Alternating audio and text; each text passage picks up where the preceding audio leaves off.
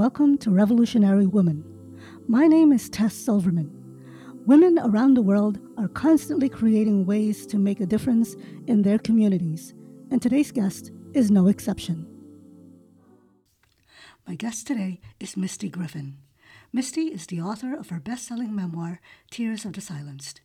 Misty wrote her memoir to raise awareness about child abuse and sexual assault cover-up among the Amish and other strict religious groups. Misty Griffin's inspiring story takes you through her ordeal as a severely abused child and then her experiences as a young woman in an Amish community, a place where pedophilia was never reported or punished, and finally her escape and efforts to save her sister and bring the perpetrators to justice, all while adapting to a modern life she had never known. Now a registered nurse, happily married and with a child of her own, Misty has dedicated her life to save children from the hell she endured. She's the consulting producer of the documentary series about child abuse in Amish and other cloistered communities, which aired on Peacock this past May as Sins of the Amish. She has also been to D.C., accompanied by her former Mennonite friend Jasper Hoffman, and spoken personally to a member of Congress about sexual assault and child abuse among the Amish and Mennonites.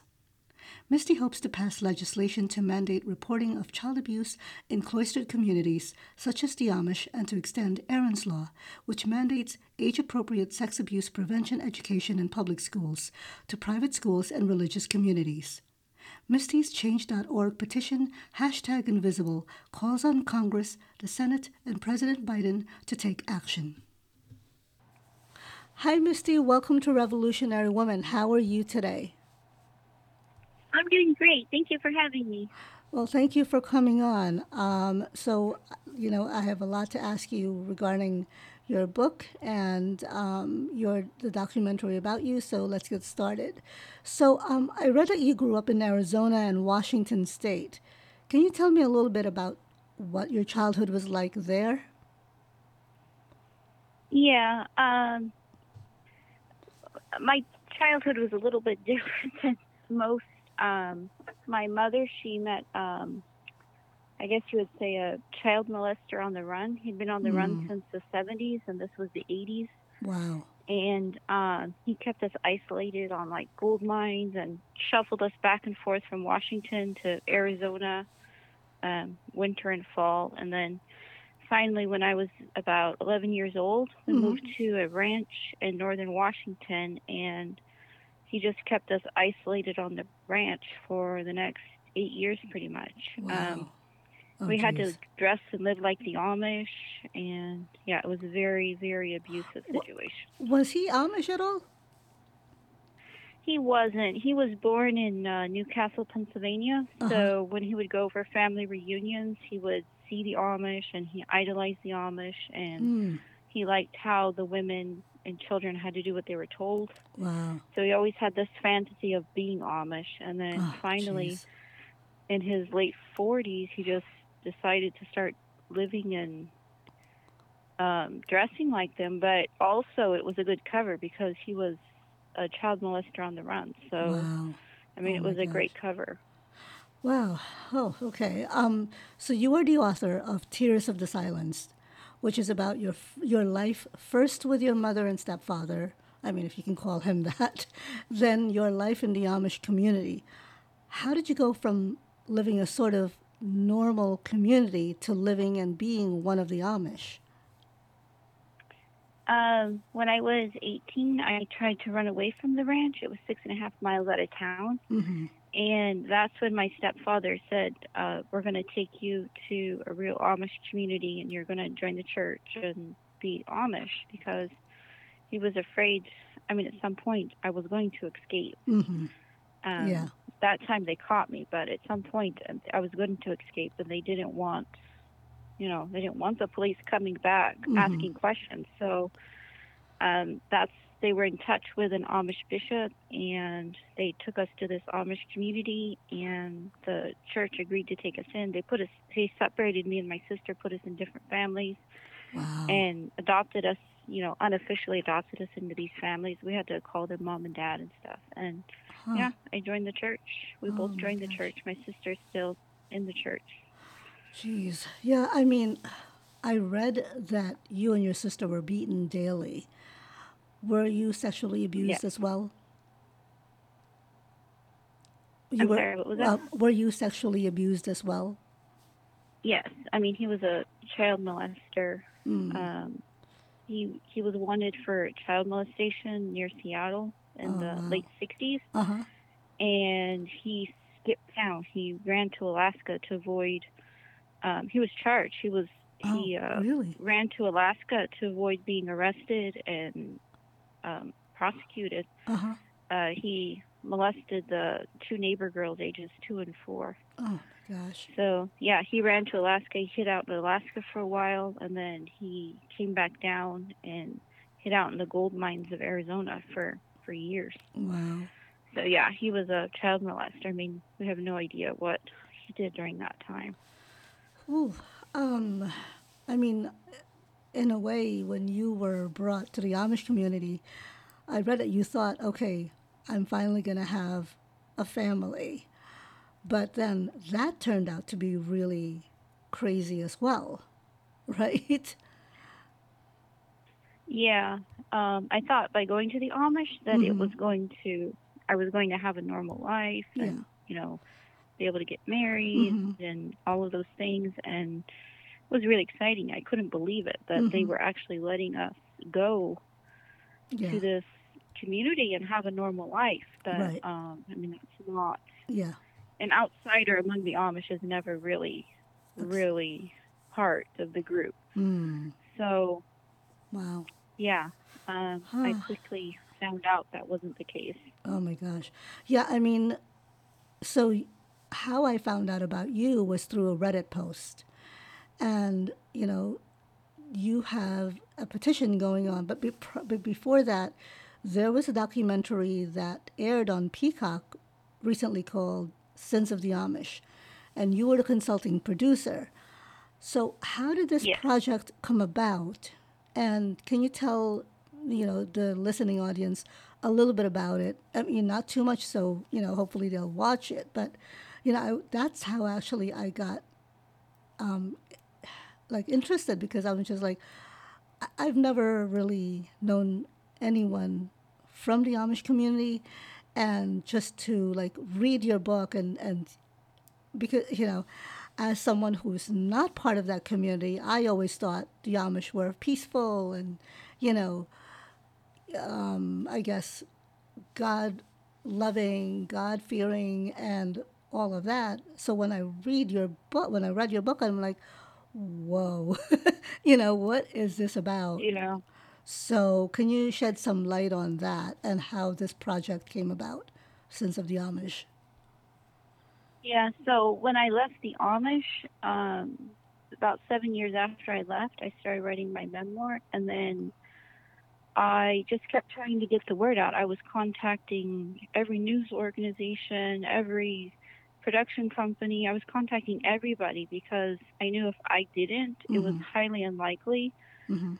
that this issue about, you know, child sexual abuse is what it is Mm-hmm. among the Amish and other strict religions. I mean, it just wasn't going to come out in a big way. So that was Mm-hmm. my intent, to make it huge, to make it something that would grab national attention. I mean, Mm-hmm. that was my, without doing that, I mean, we're just never going to change this problem. So I just spent years contacting everybody, and my book was self published. I never tried to get a publisher because I didn't think anybody would pick it up. I mean, it Mm-hmm. was just too out there. So finally in 2018, I had a publisher approach me and ask Mm-hmm. to pick it up. So I said yes. Mm-hmm.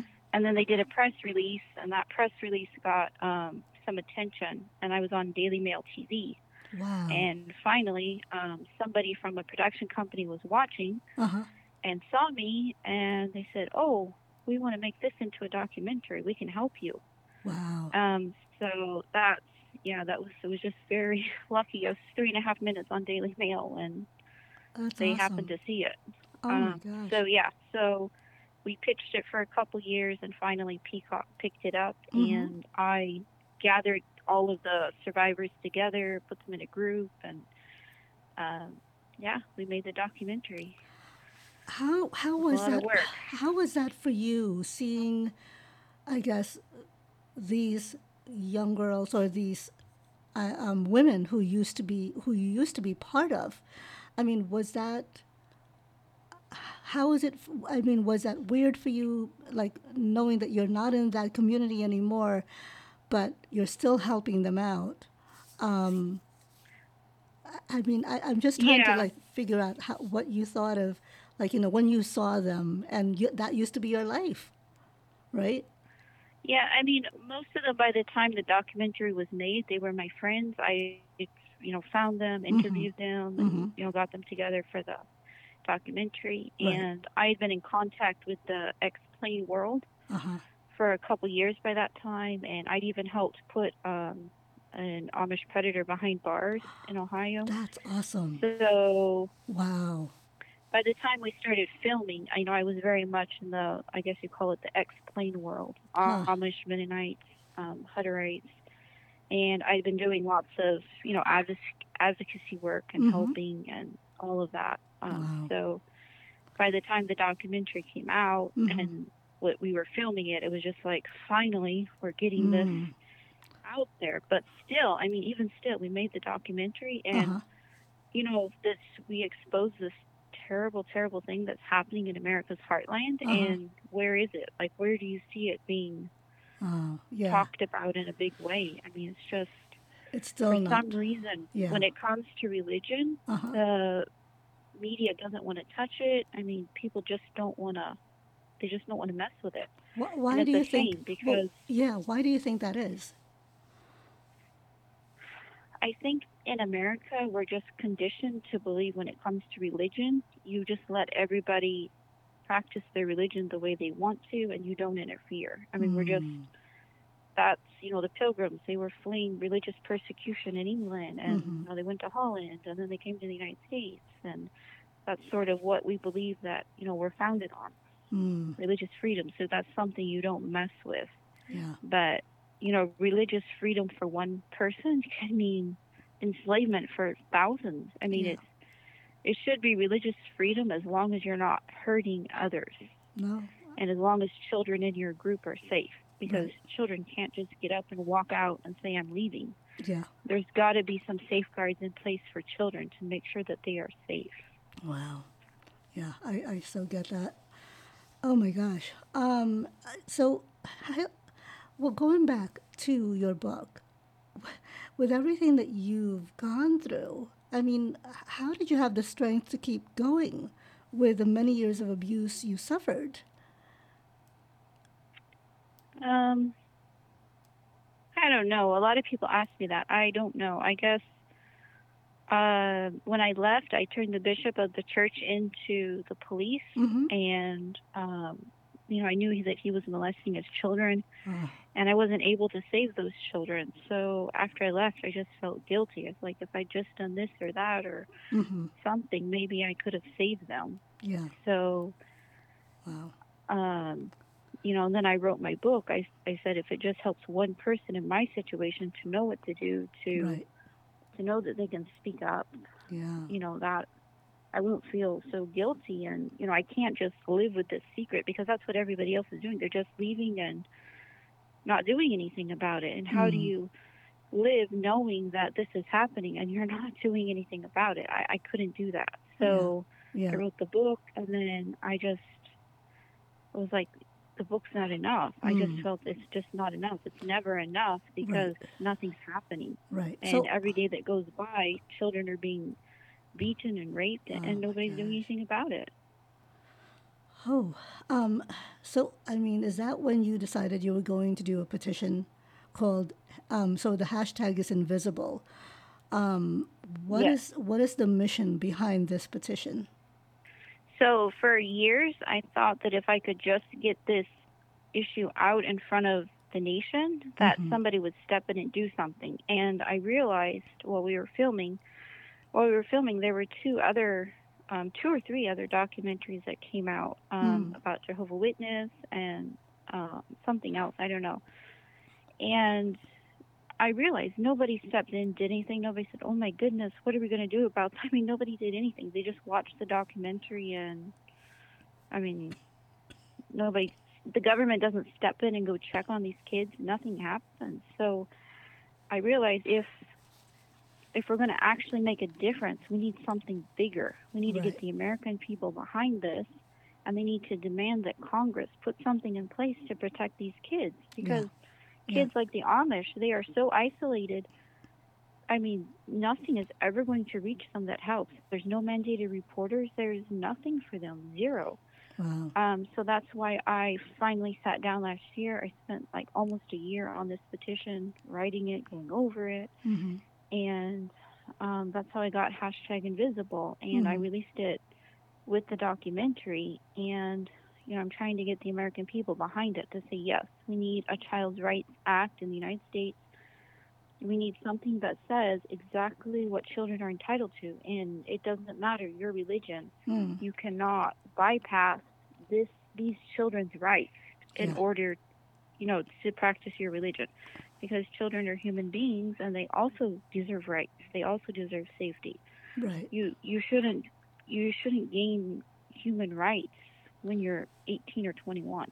Yeah. I mean, that shouldn't be when your human rights kick in, but in the United States, that's exactly when your human rights kick in, because you can grow up in these religions and they can just do whatever they want, and there's no consequences for it unless, they find out. But you have to have safeguards in place to prevent it. You can't just be coming behind trying to fix things after they've happened. There needs to be some safeguards for these kids. Yeah. Yeah. So, so that's how I created #Invisible. And if you want, you can go to my website, mistygriffin.com, and it'll pop up, and you can sign it, and you can read about it and all the work that I'm doing on my website, mistygriffin.com. Great, thank you. So what happens to these men who sexually abuse children or even their own children in the Amish community? Does anything ever happen to them if they've been reported? You're seeing rare cases coming out here and there of like maybe one or two getting reported, and people point to them and say, "Oh, the Amish community is reporting them," but I mean, that you hear of maybe one or two at the most coming out on a yearly basis. And the Amish are about close to 700,000 in the United States. Oh my gosh. How many cases? And then you have Mennonites on top of that, which are in the millions in the United States. And they have the same practices. Conservative Mennonites have the same practices when it comes to sexual abuse as the Amish. So, oh my gosh. No, they don't get reported. The church policy is to handle it within the church. You confess to it if somebody turns you in. You confess in front of the church, and they shun you for 6 months, they shun you for 6 weeks, and you come back and say you've repented, and that's it. You're back in the church, and nobody's allowed to talk about it anymore. The children are not taken out of the home. At least 95% of the cases, probably higher, are incest. It's brothers with sisters, fathers with children. Oh my gosh. And, it's boys and girls. It's children under the age of 14. That's what it seems to be. I mean, it's a little bit different than the rest of the society, maybe. I've never heard of a married woman being assaulted ever. I've never heard, unless it's by her husband. But even older girls, I mean, I was 22, but in general, it's children under the age of 14. So what happens if a little girl gets sexually abused, raped, and is pregnant? What do they do then? A lot of times she'll be sent off to live with somebody where she's not living with her family. Oh, she went to live with her uncle for a few months or something.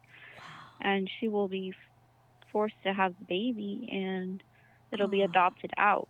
But I mean, that's not one of the most common things that I know of is the mothers when they know this stuff is happening to their daughters, they give them teas. They give them like pennyroyal, black cohosh, sometimes on a monthly basis, just to make sure. And it will cause miscarriages. Or you take them to a midwife, and they like put weight on the stomach. Like I heard of one girl, she went to a midwife and she put her in some sort of steaming room and stacked 50-pound sacks of grain on her abdomen, which was weird, I thought. And then she pushed on it. And the girl said then she didn't understand what they were doing. They said they were going to make her feel better. Oh my gosh. So yeah, there's all kinds of stuff like that. Well, but if they do, if they catch it too late, then they'll have the baby and it'll just be adopted by somebody else. I mean, my mouth has been open for a good few minutes when you were describing this, and I'm like, gosh, oh my gosh. So these children have no rights whatsoever. They have no rights. Zero. I mean, they're not consulted. They're not consulted on what they. Gosh. Oh no, they don't have any rights. I mean, as a young woman in the Amish, I had zero rights. I was 19 when I went there, and unless you're married, I mean, you have absolutely no rights whatsoever. Zero. You only do what your father tells you to do.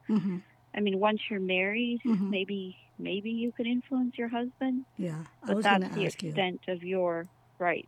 Wow. I mean, that's where it ends. So once you're married, you do have some rights or not really? No, you're just a married woman, and maybe depends on your husband. I mean, like I think it's Hope says in the documentary, you have as many rights as your husband allows. So if he allows you to talk to him, and then he takes that, I mean, he's the one that takes it to the ministers or wherever and says something. If he allows that, then for you, it's not the norm. Wow. So in your book, I read that you came back to hopefully get your sister out of the Amish community. How was that for you, seeing her once you've been out of that community for what were you out then by a few years? Before you came back for your sister Samantha? Or before you went back to see Samantha? 7 months after I left the Amish, I went back to, I mean, she thought I was coming to visit, but my intent was to bring her back with me. Okay. So, yeah, but I mean, she didn't come back. I stayed there for, I think, 3 days. And for me, it was terrifying. I was dressed in Amish clothes again. Oh and, my gosh. Yeah, it was, I don't think it was a good thing for me to do. But I tried to coax her to come back. And, I mean, she wouldn't. I think she was too afraid. Is she still in that community? Is she still there? Yeah. She's Amish. She's married. She has 3 children. So, I mean, she's not in the same community. But okay, but she's part of the Amish. Oh my gosh. I think it's really, it's really mind-boggling to me that this is in 2022. This is happening, but I mean, outside of that community, I didn't know anything about this. Other than what I've read about the Amish community. But that's it. So to hear this and read your book all about it was just like, oh my gosh. And what happens to, like when families are, let's say, once the men have been arrested and charged, what happens to that family, to his family? They just go on living in the community. Okay. Usually for the Amish, I mean, they almost always get they always take plea deals. Like it rarely goes to trial, ever. Really? They always take a plea deal, confess, because you're taught, it's like forgiveness in the Amish. You're taught if you confess, you'll be forgiven. So you're taught that from a kid. You just confess to what you did, and they confess. And that's another thing in our American society. The judicial system really needs to look at these plea deals. Just because somebody confesses, they get. I mean, are they really remorseful? They get. There was a guy just sentenced I think it was a couple days ago, an Amish guy, 9 months. He got 9 months for Wow. sexually abusing 3 girls under the age of 14. Oh my He got goodness. 9 months because he confessed and took a plea deal. The guy that I helped put in jail in Ohio, Uh-huh. they know that he raped at least 12 boys, 12 Amish Oh, boys, over a holy. period of about 20 years. And they said there's most likely dozens more. Oh He my got two gosh. years Two because he years? took a plea deal. How is that? And then they get released and they say, oh, they can't have contact with minors under the age of 16. Like this guy that gets 9 months. When he gets Uh-huh. out, he can't have contact with, but his own children aren't part of that. Uh, And how do you live in an Amish community and not have contact with minors? I mean, every time you go to church, you're sitting right next to them. mm-hmm. Mm-hmm. Every time you go to a community function, Oh my I mean, there's gosh. this. Every family has 7 to 12 children. There's children everywhere. I Wow. mean, every time you go to help your brother, I mean, there's just children everywhere. Oh my So, gosh. I mean, it's just something that looks good on the books, but Yeah. it's not Mm-hmm. enforced. And they get out of jail. They say that the judicial system thinks, "Oh, we did our job." They get out of jail, Mm. and one the case in Ohio, it was an Amish woman that asked me for help in reporting that, and Mm-hmm. it took forever to get that case reported. And the after he got 2 years, she said that people in the community were saying, "Well, what was the point of even doing that? I mean, if he Mm. does do something again and it comes out, Right. what's the point of reporting him? I mean, Wow. what's the point of reporting anyone? Yeah. I Yeah. mean, Oh, yeah, especially if you can't, you know, they come back and then they do the same thing again. And so there's no real they don't accountability. stop. I mean, Yeah.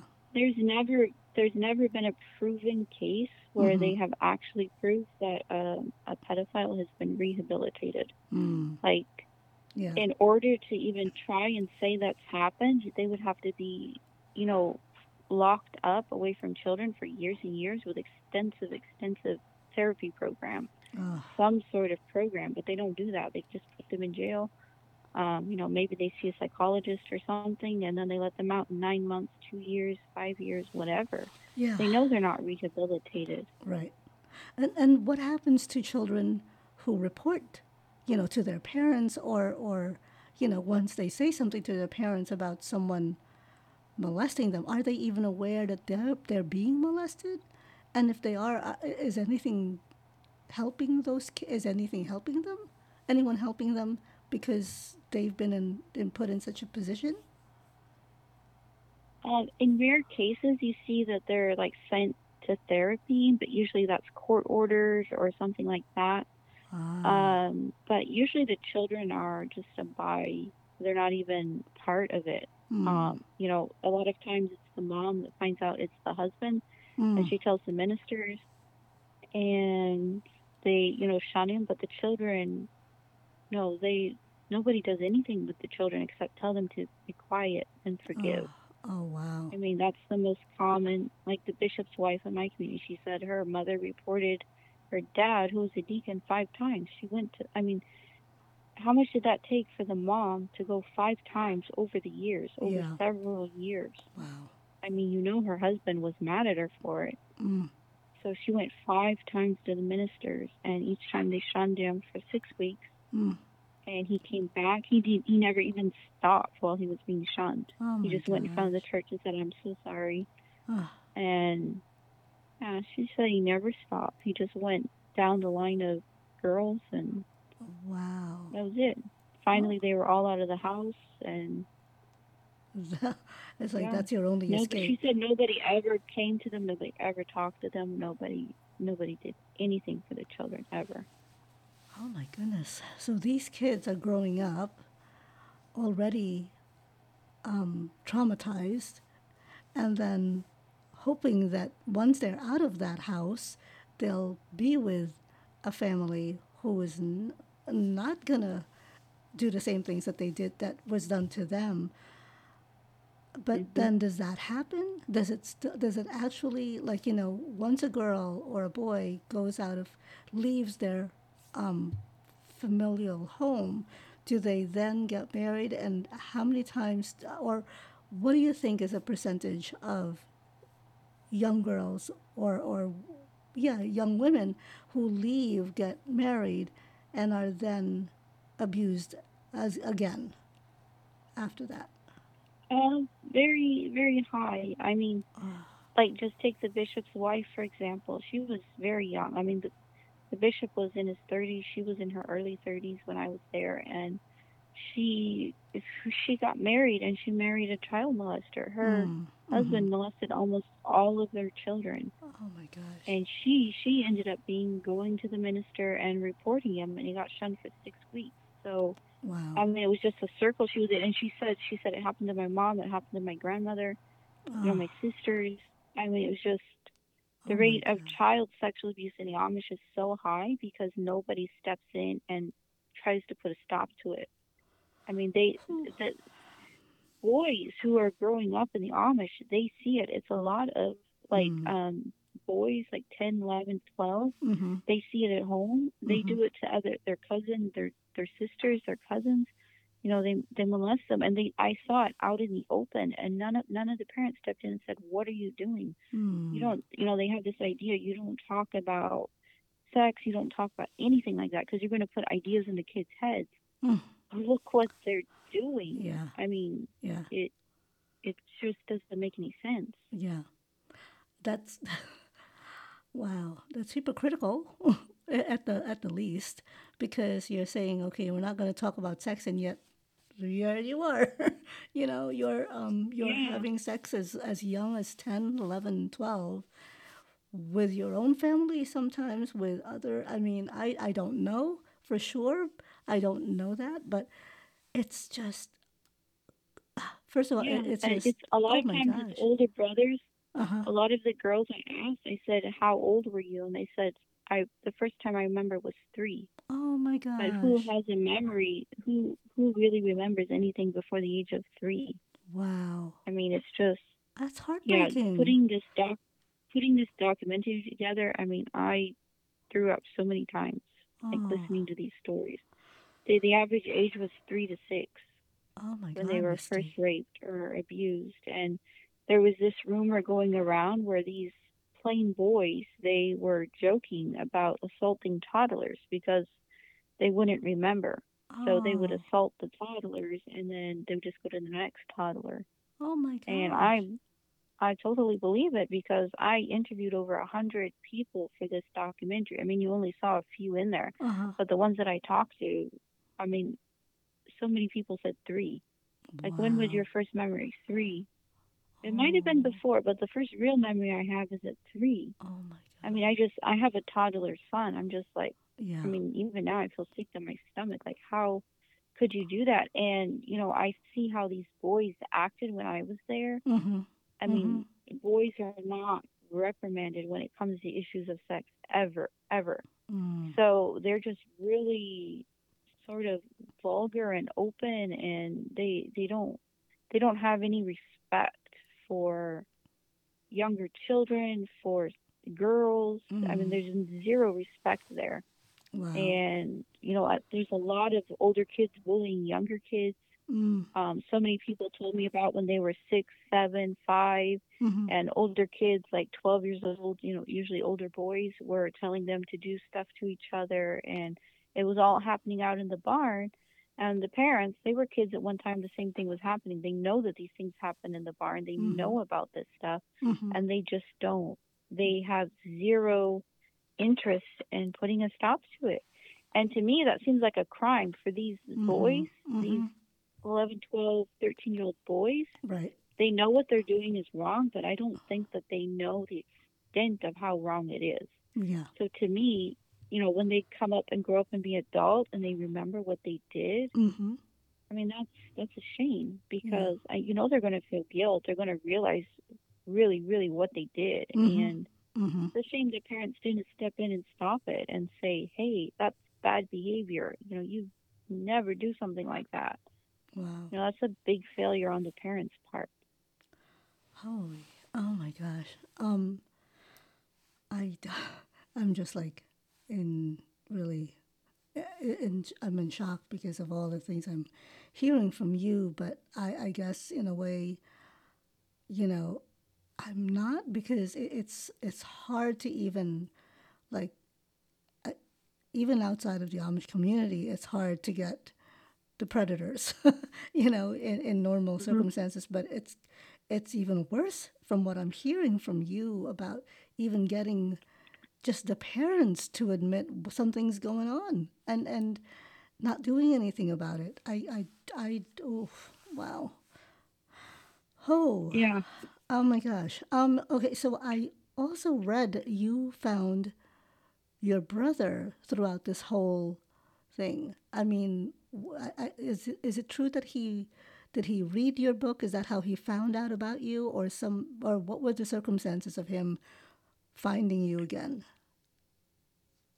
Yeah. So my brother, he had been taken away by the FBI, and Oh, or no, wow. sorry, my brother, my mom, my mom had three children with her stepfather, um, Oh, wow. and she ran away with him and ended up marrying him. I mean, it's just yeah. Ah, But my brother was born when she was 15, so um, my grandmother adopted him. And mm, then when he was 2 years old, my mom and my dad, which was her stepdad, mm-hmm. kidnapped him, and they went on the run with him.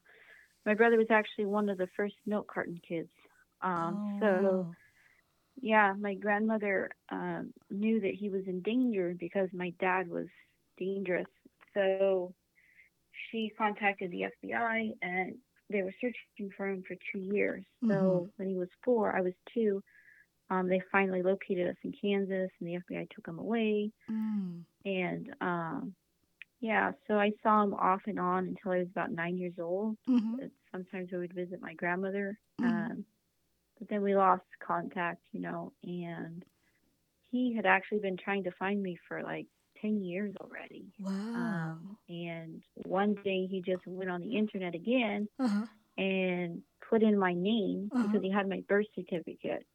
Um, my grandma, she had like a trunk with all of our stuff in it, and Wow. me and my sister's birth certificate was in there for some reason. Oh. So he had my full name. He just kept typing it into Google over the years, Mm-hmm. and finally, after I published my book, a couple of years after I published my book, Mm-hmm. it my name popped up with the book, so that's how Mm. he was able to contact me. Wow. Were you surprised to hear from him? What I mean, because you hadn't been in touch with him for Um, years. I didn't think it was really. I thought it was somebody faking, or I thought Mm-hmm. maybe it was my mom. I was Mm. very leery, so I sent them an email address and emailed back and forth for a while Mm-hmm. before I finally took the phone call because I was Wow. Wow. afraid that it was some sort of scam of some sort. But Yeah. yeah, I Wow. mean, I asked like, what was your grandma's name? Mm-hmm. Asked him a lot of questions that only he would really know, Mm-hmm. and yeah, it was Oh, him. that's awesome. Yeah. I. Oh, wow. I'm glad that you found or he found you. I'm glad that you found each other again. Yeah. So before you became a writer, one of the things I read was that you wanted to work in a mission, or to be, when you first got out, or when you finally got your GED and passed it, and you wanted to work in a mission. Was that something that just, why did you want to work in a mission, and for how long were you in working in that mission? It's just something I always wanted to do. I didn't know exactly how I wanted to help people. I just always had that drive to want to help people. Mm-hmm. Mm-hmm. When I was 9 years old, I picked up this National Geographic, and it would have been like the late '80s, early '90s, Mm-hmm. and this it showed this um, story about these doctors that were down in Africa helping the AIDS patients, Mm. and for some reason that always just stuck in my mind, and that's one reason I'm a nurse today. Oh, Is yep. because of that, picking up that National Geographic, and I just had this idea in my head that I can help people too. Mm-hmm. And I always just thought that would be through doing some like sort of missionary work or medical missionary work or Right. something like that. But Uh-huh. I did it for 6 months, and it Okay. was, I mean, it was great. I enjoyed it, but there's reality. You have to be able to survive. Mm-hmm. You have to get a job unless you're sponsored by a church. So, Mm-hmm. I mean, it wasn't as easy as I thought it was going to be. Mm-hmm. Mm-hmm. Um, so yeah, I had to come back to the States. I was in Brazil, but I had to come Oh. back to the States and get a job, and Uh-huh. I got married, and Mm-hmm. life happened, Yeah. and Yep. yeah, Wow. I did set out to help people, but was on a whole different path than I ever imagined. Mm. I never imagined I would be advocating for, children's rights and, Right. stop child abuse. Yeah. And I mean, that's something that when I was a kid, I didn't even know you could do. I Mm-hmm. didn't know that was something that somebody could do. But Mm-hmm. I just always had that drive to want to do something. And Wow. I am. Yeah, that's awesome. Yeah, I mean, you are a registered nurse, and you are helping, you are helping people, which is, I guess, the driving force for you, right? I mean, you always want to make sure someone's taken care of who are people who are in need, Yeah, or I mean, you people know. always ask me, what is the driving force? Mm-hmm. Because, I had a third grade education and, all of that stuff. But I guess I just don't know. Mm. I guess one of the things that really drives me is, I think because I was a kid and nobody helped me, and I know Mm. how devastating my childhood was. I mean, how devastating. I mean, I tried to commit suicide multiple times, and Mm.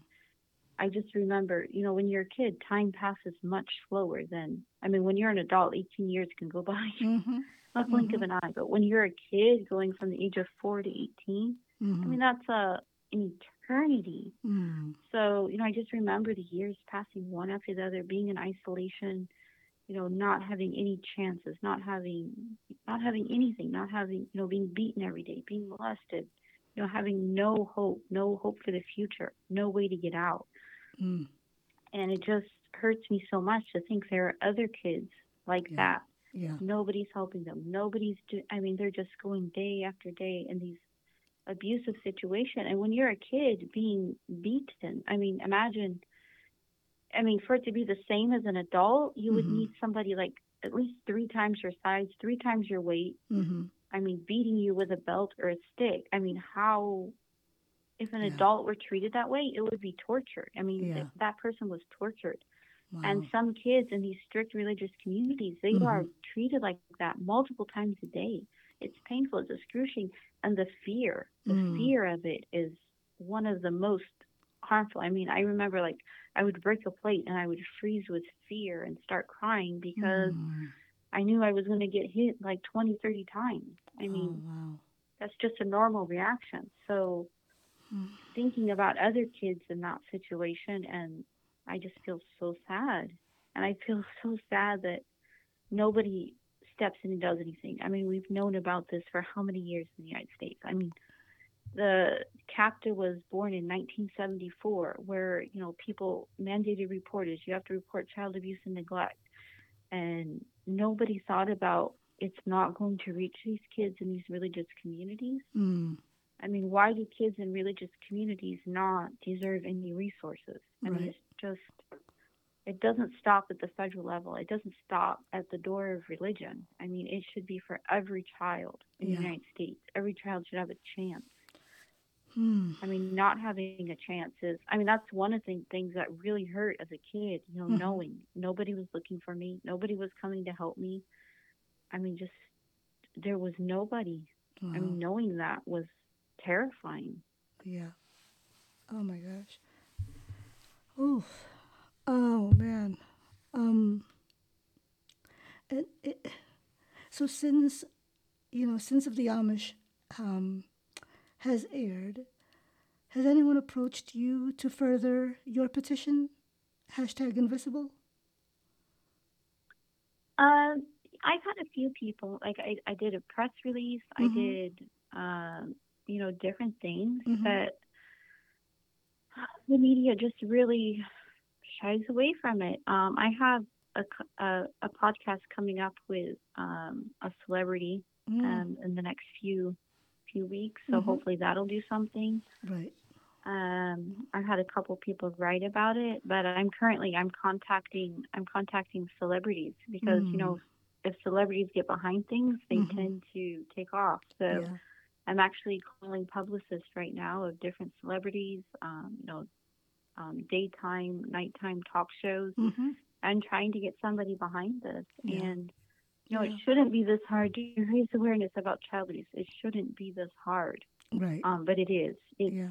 And if you want to report child abuse, it's hard. I mean, if you Mm-hmm. want to do anything around child abuse, Mm-hmm. you better be determined and really be in there for the fight because it's very hard. Yeah. And Wow. yeah, but Mm. I'm trying. I'm doing what I can. Oh my gosh. I'm glad you are. I'm so glad that you are because this is such a huge issue. Not yeah, and these children really have to be they have to be helped and they have to be cared for. I mean, especially in a community where they're not really seen as people. They're not really. I mean, that's my opinion. I know that, but you know, I have a daughter, and I can't even imagine if anything happened to her, what I would, how I would be, because I don't know. It's just, it's crazy. But I'm so glad that you're doing everything that you can to make sure that those children's voices are being heard. You know, whew. Um, Thank you. well, so in your opinion, is there someone you would credit for where you are now? Um, I mean, when I tried to leave the Amish, I had several women that Mm-hmm. were in my life for like a small period of time that helped me on my way. Mm-hmm. And, that was amazing. Mm-hmm. Um, but one person, I don't know. I, Mm. I just had this drive to just never give up. I mean, it was really hard to come out here. And, Yeah. I got that first help from these couple women who helped me. But Mm-hmm. after that, Yeah. I worked 14 hours a day. I, went to school, worked at night. Mm-hmm. I just, I had a drive to succeed. And I think Mm-hmm. that's why I did Yeah. because I just never gave up. And, Yeah. that's what I would tell everybody. You are they say you are your problem and you are your solution. I mean, if Mm. you get up and try to do something and give it all you have, I Mm-hmm. mean, you Mm-hmm. can. You Wow. can do that. So that's I what love I that. did. I worked very, very hard. Yeah. I think about how hard I worked. It's just, I Wow. don't know. But I Well, did it. And yeah. And that's here incredible. I I am. mean, the fact that you are where you are now, I mean, it's really incredible because had you not fought your way out of there, you'd still be there probably, but you had, I, in your head, you were like, okay, this is not the way I want to live. This is not for me. And I can't even imagine, what you have gone through, but I am so glad that you're out of there and you are now like speaking up for all of these children who are still in there. So I'm Yeah, so I'm grateful for trying. that, for you. Um, so going forward, I mean, what do you want to do next? I mean, you have the documentary out, you have your book out. What's next for Misty? I'm looking maybe there'll be a second season of Sins of the Amish. Oh, Maybe. okay. There's talks. Oh, So there wow. might be a second season. Okay. And I've written a script about my memoir. Uh huh. So I teamed up with a Emmy Award winning scriptwriter. So we're trying to see if Cool. that'll get traction. Oh, that's awesome. And I'm working on my master's in Oh, nursing. oh my gosh. I just started. Good for I have a you. 1.5-year-old son. and Yeah, you're not I'm busy. just You're not working busy. the extra. Yeah, You're not the busy. extra time I have, I'm working the phones. Wow. I'm going to call the ACLU. I'm going to call UNICEF, and Mm. I'm calling celebrities. I'm just trying to get anybody I can behind this petition Mm-hmm. because, I Yep. mean, these are human rights violations. I Yes. mean, these are serious human rights violations that everybody is turning a blind eye to. I mean, the Wow. government knows about this. I Mm-hmm. mean, they know this is happening, but Mm-hmm. Yeah. nobody's willing to stick even their toe in there and try and figure out. I mean, part of the problem is it's such a big problem. I mean, where do Mm. you start? I Mm. mean, if you go to one Amish community and you ask all the kids, what's the percentage of them are going to be sexual abuse survivors? And once you find that out, what are you supposed to do? What is the Yeah. government supposed to do? Yeah. You would need to take them out of the home. You would have to put them in foster homes. You Mm-hmm. would have to investigate. You have to make arrests. I mean, it's such a huge, huge problem. It's not just the Amish. It's just nationwide, Mm-hmm. different religious groups. So Right. that's Yeah. part of the issue. It is such a big problem. But just because something is a big problem doesn't mean you ignore it and go work on something else. Yeah. Yeah. So I'm just doing everything I can to get the American people behind this and have them outraged, and hopefully that will force Congress' Mm. hand and government's hand, somebody's hand to say, okay, we got to do something about this. Oh, So that's what I'm doing that's awesome. in my spare time. In between that, you get some sleep, hopefully. Hopefully, you get some rest. Um, so, oh my gosh. Okay, so from your book, there's this quote that stood out to me.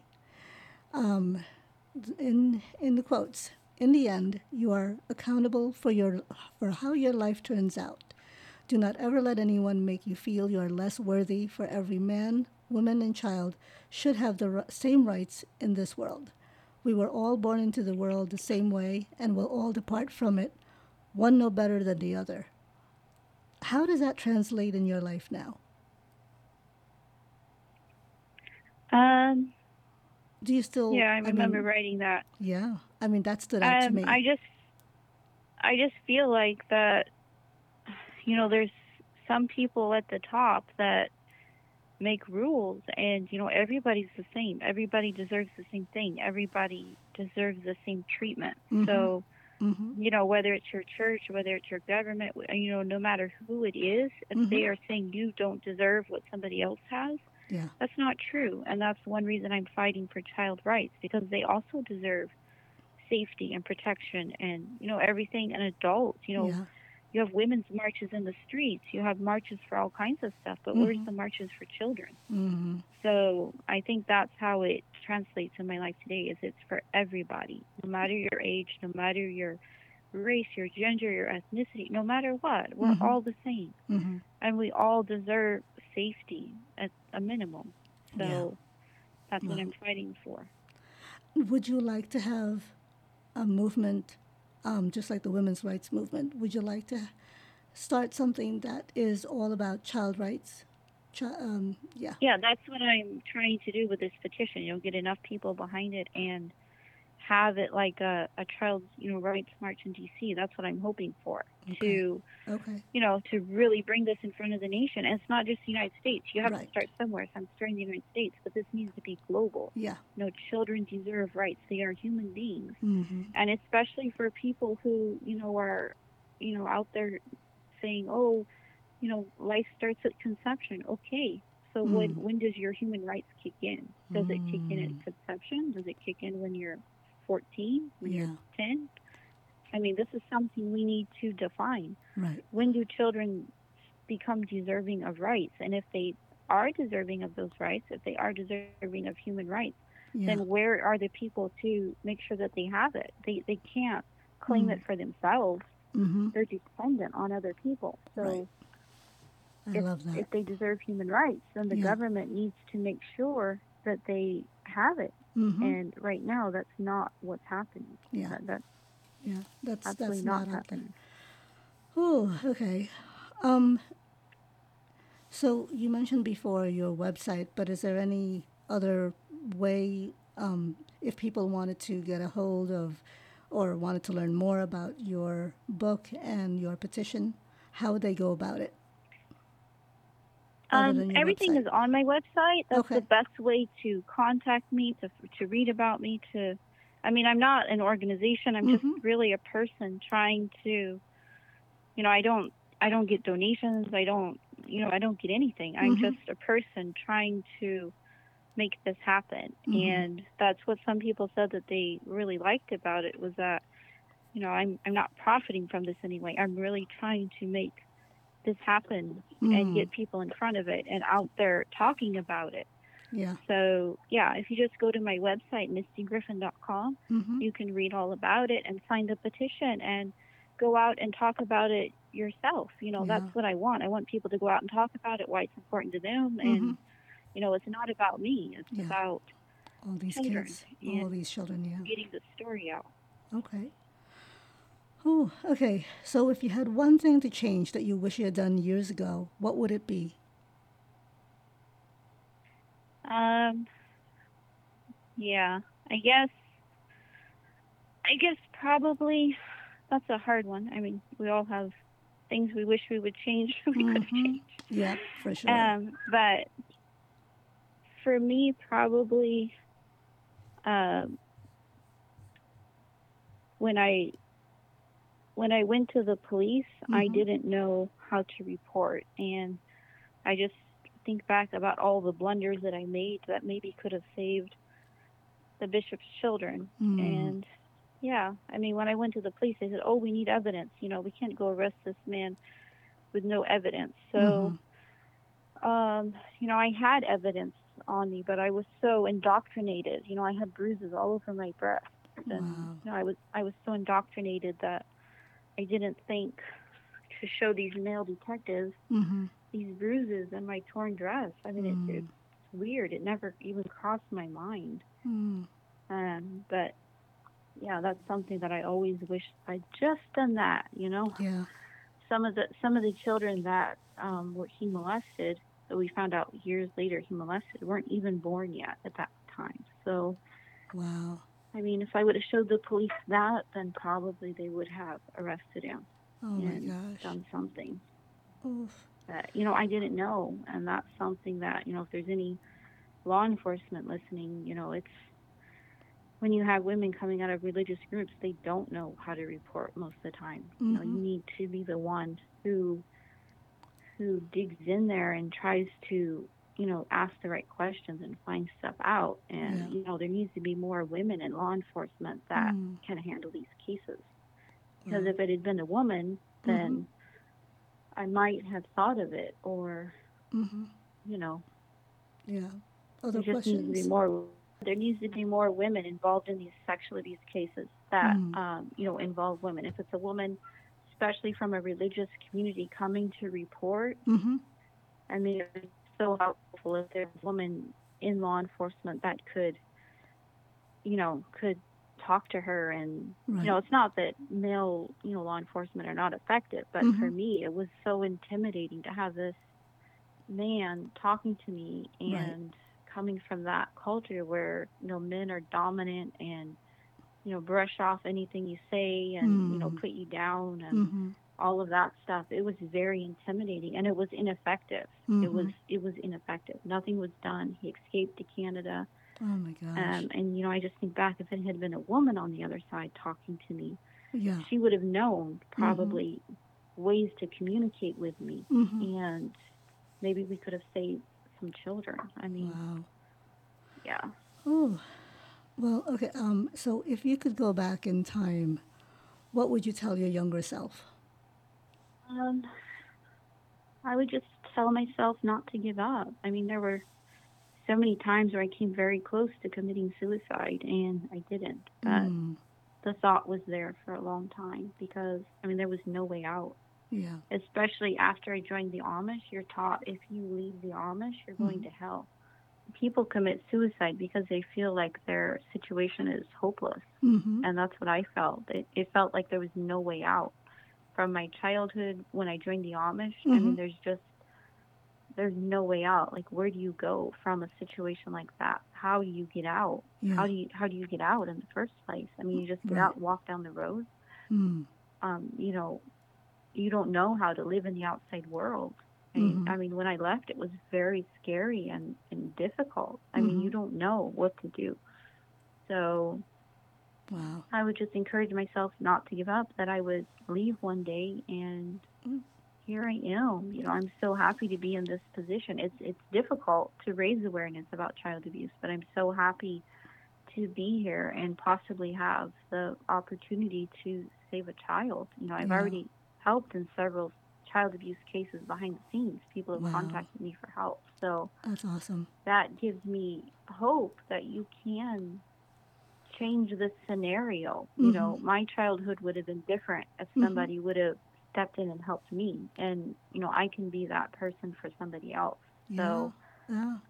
I would just encourage myself to keep going. And Mm. That's I don't awesome. know what else I could tell No, myself no, in that I love situation. that. No, thank you. And you know, so I mean, you were talking about, there were times when you thought about committing suicide, and I'm so glad you didn't. But what is the percentage of suicide rates in the Amish community or in the community you were in? Is that high? Is it high as well? Um, so in the Amish, suicide is very, very bad thing to do. Like, it's Mm. worse than murder. Like, Wow. if you commit suicide and it's proven that it was suicide, you don't get buried next to your family. You don't get a funeral. I Really? mean, it's just, yeah, you're buried somewhere in an unknown grave. I mean, Oh my gosh. yeah, I don't know. I don't know why. Maybe it's to keep people from doing it. But yeah, Ah. you're a disgrace. Nobody talks about you after that unless they're Wow. whispering, and you're just a disgrace that you did that. Oh So my gosh. a lot of times families, if it is suicide, they'll try to cover it up. Hmm. And, oh, she died in her sleep. We found her like this in bed. We Wow. don't know. Um, Oh my yeah, but gosh. I've heard of many suicides. Um, Hmm. but I don't think there's anybody that really knows the percentage, Mm-hmm. because it's considered such an evil thing to do. Wow. And you're told you're going to hell. Like, it's Uh-huh. it's talked Yeah. about. Like, Yeah. it's the one thing that's actually talked about quite a bit, that I find surprising, because Mm. I think there are so many suicidal people. Like, the woman who adopted me in the Amish, she was suicidal. Like, we Mm. always thought she was going to commit suicide. Her husband talked about it. It's like, she's going to commit suicide one of these days. Wow. She might do it tomorrow. I mean, it was like, I think he wanted her to do it. I don't Oh know. my gosh. But I think there are a lot of suicidal people, and I think that that's why it's talked about. My community talked about it all the time. Mm. Oh, remember this person? Whispering, oh, remember that person? Hmm. And yeah, I mean, Wow. but you're just a disgrace, and you know that. You know Oh. that that will be your legacy. You'll be a disgrace. Um, Wow. so I don't know Wow. if it prevents it. I mean, it didn't prevent me from thinking about it. Mm-hmm. Um, Mm-hmm. I mean, who cares? You're dead. So I don't know. Wow. Oh. But I just know that a lot of them are covered up. So Okay. Oh. Wow. the other people don't find out that it's been a suicide. Oh my gosh. Well, Misty, thank you so much for coming on and sharing your life with me, and I am so in awe of you and everything that you've done to get to this point. And I'm so glad you escaped and that now you are like the mouthpiece, hopefully, for so many children who are being abused and who need child rights and who need to be heard and seen. But I so appreciate all that you've done so far, and and if you do have another book in you, please let me know. And, I can't wait to hear more about second season of Sins of the Amish. And if anyone has not seen it, please see it or read her book. It will definitely, you will learn so much just reading her book about that community and why it's so important that you hopefully can help her out with her petition #invisible because children should not be invisible. Children are people as well, and they need rights. They should have rights. So thank you for coming on and for shedding some light into this. And I wish you so much luck.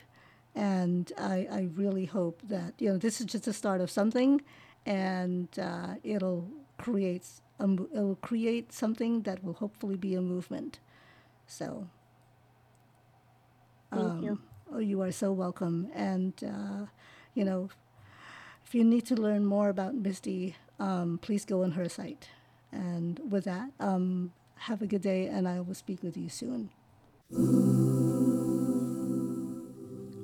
That's our show for today. I've posted more information about Misty Griffin on RevWoman.com. Thank you for listening, and I hope you'll tune in every Thursday for another episode of Revolutionary Woman. You can listen to Revolutionary Woman on Apple, Spotify, Stitcher, or wherever you get your podcast. Just a little note. I've launched a Patreon account to support the show.